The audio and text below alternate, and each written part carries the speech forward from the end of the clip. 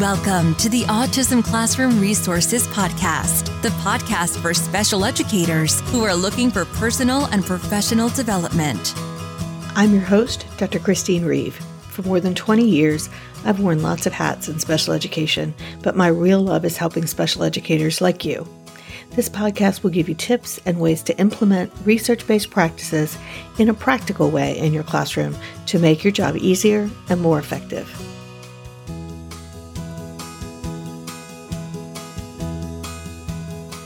Welcome back to the Autism Classroom Resources Podcast. I'm so glad that you're here. I'm Chris Reeve and I'm your host, and I want to start this week's episode with a question.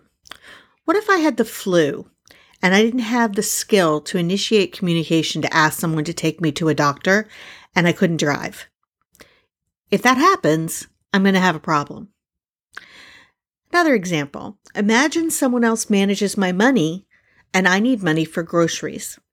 I've worked with adults who have empty shelves and refrigerators in this situation. Their family thought that they would tell them that they needed money. The adult knew that she needed money, but assumed that others also knew and didn't initiate the request. Initiating communication is a critical life skill for our students. I talked in last week's episode about why initiating communication is so important for students with autism and other disabilities. I consider it one of the most complex and important parts of teaching communication. Students with autism in particular often have difficulty initiating any action. And there's a wide variety of reasons about this related to how information is processed and their perception of social interactions and social knowledge. And those reasons are really too intricate to cover in this podcast. And they really aren't as important for what we do about it, what the process is for teaching our students to initiate. In today's episode, I'm going to share steps for creating opportunities and teaching initiation of communication to your students.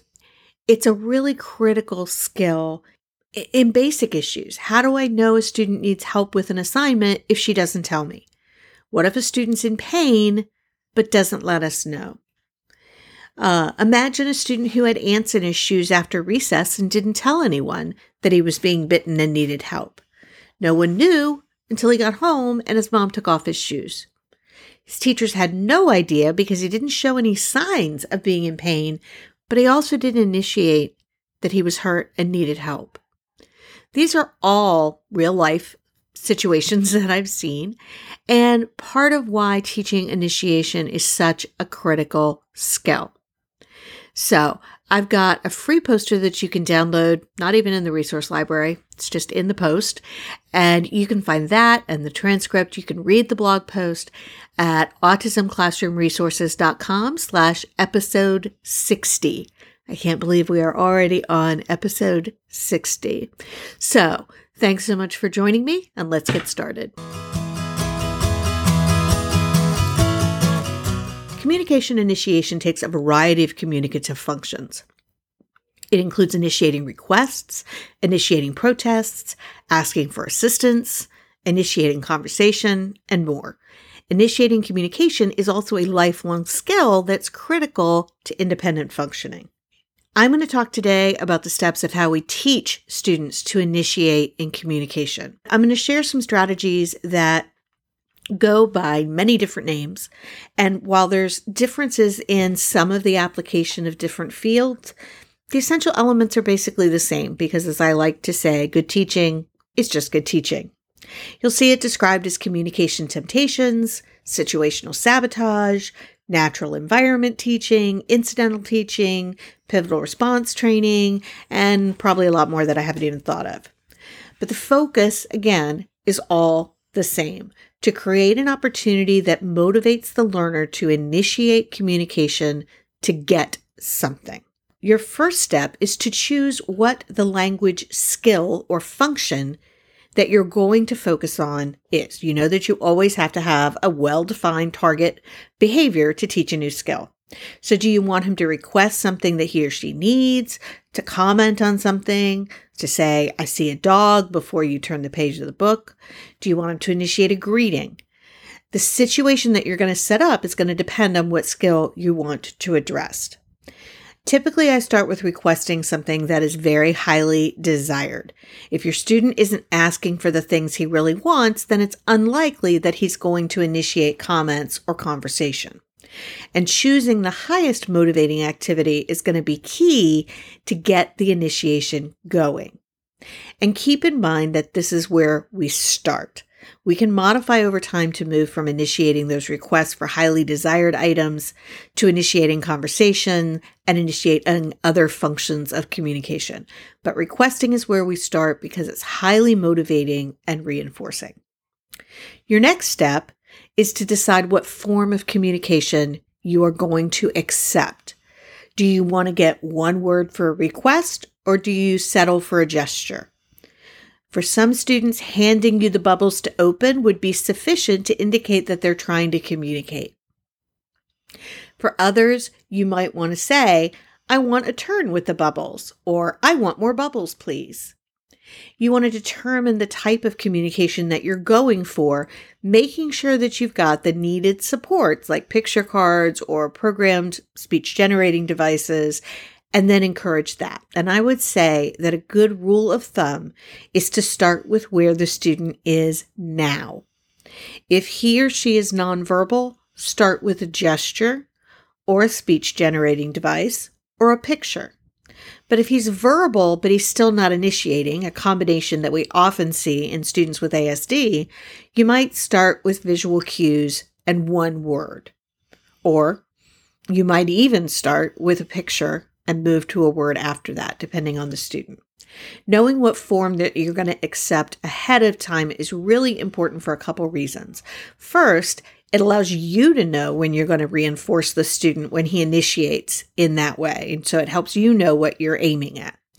But second, it makes sure that you can communicate that information to all of the staff and the family and the people who interact with him so that everyone reinforces it everywhere he is. Number 3 is probably one of the most important steps, which is to create the motivating opportunity. Find something that captivates the individual's interest or something that he or she needs at that moment. You might want to do a reinforcer assessment, and I've got a link for that in the blog post, to figure out what's motivating. And I talk about in episode 25, autismclassroomresources.com, episode 25, how you have to sell reinforcement, not just offer it. That's going to be really important here because you have to heighten your affect, make it really exciting to make it interesting. I've got a link to a blog post by Practical AAC that gives an excellent example of turning the heat on in a car in Florida to motivate the communicator to ask the driver to cool it down. So don't think that all the examples have to be giving something to the student. Another one is giving small portions of something that's desired or needed. I tend to run snack in most classrooms in that way. So for instance, you could also even take a riff off of that. Give a really salty snack and then hold back on the drink or only give a little bit of the drink so that they have to ask for more. Wind-up toys are great for communication temptations for young students, and sometimes for me because I seem to collect them, especially if they can't wind the toy up or spin the top by themselves. And that creates a natural opportunity to communicate in some way to get more assistance to make it go again. Bubbles are another one that we use a lot with young children for teaching open or help or more, or just requesting bubbles. So there's lots of things that we can do to create those communication temptations, as Barry Prezant calls them. Once we've done that, our next step is to wait expectantly. I talked about this in episode 54 when I started talking about communication on the podcast. This is most definitely the hardest part. I think waiting is the hardest part of any kind of teaching, but it's also what creates the opportunity for learning. And in initiating communication, it is critical. If we talk first, we ruin the opportunity for them to communicate. Waiting doesn't mean, though, that you have to just sit there. If the student isn't responding, try shrugging your shoulders in an I don't know kind of gesture to indicate that you don't know what they want and you're waiting. You could eat or play with the item in question. Popcorn is so salty. Or talk to another student about how cool it would be to blow bubbles or something similar. How much you'd like to listen to music. Or, wow, I really wish it was cooler in this car. The expectant waiting is critically important. And it's about walking the balance between tempting and frustrating. It's a fine line, and we have to work at finding it. But if I give a student everything, he doesn't need to initiate to make that request. In the meantime, you also want to avoid asking, what do you want? Or do you want more? Or what do you see? Now, this is a preference that I have, but it's shared by the people who created the picture exchange communication system that's very focused on initiation. Because if we do that, then the student is answering a question, not initiating a request. We're teaching him to wait for us to ask, and we're going to have to fade that cue out over time.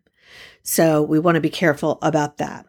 And if you want a reminder to post in your classroom to help everyone remember to wait for communication, there's one that I think I shared in episode 54, but there's another just free keep calm and wait expectantly poster that you can download in today's episode post.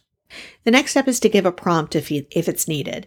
If the student doesn't initiate at the level that you want, model what you want him to do or to say, or physically prompt them to give you the picture or the item to open or whatever. Try to avoid asking them, what do you want? The key, again, is to balance their discomfort or frustration with the learning. The key is to jump in before they get too upset and then give the prompt. So again, it's a tightrope of trying to push them out of their comfort zone and others anticipating their needs, but not so far that they either become disinterested or frustrated.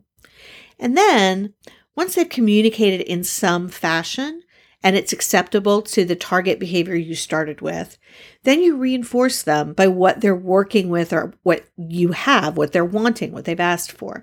So if they ask you to open the bubbles, you open and blow the bubbles. If they ask for a piece of snack, you give them some. My general rule of thumb is that if you prompted the student, give him or her the item that they asked for or the response that they're looking for, but give them just a small bit. But if he initiated independently or more independently than he has before, give him lots of the desired item or a really big response. It's important to remember that it's not an all or none thing. You either get it or you don't. You differentiate your reinforcement to the response that you're getting. And it's important to recognize that you can work with this temptation, not just with things that you're giving, but activities. So, if he really wants to read a book, that's something you could use. If you really likes a reaction that he gets from you, it could be asking you to dance or asking you to tickle. So don't limit yourself to things. So the beauty of this system is that you're capitalizing on the individual's own motivation, and they get reinforced by something that they have demonstrated they are motivated by. Plus, the reinforcement is likely to generalize and maintain because it's happening in the same way that it happens in the natural environment. The key to the independence is to make sure that there's a good, noticeable difference in reinforcement quality and or quantity when the student is independent versus just a little bit to acknowledge the response if they needed assistance.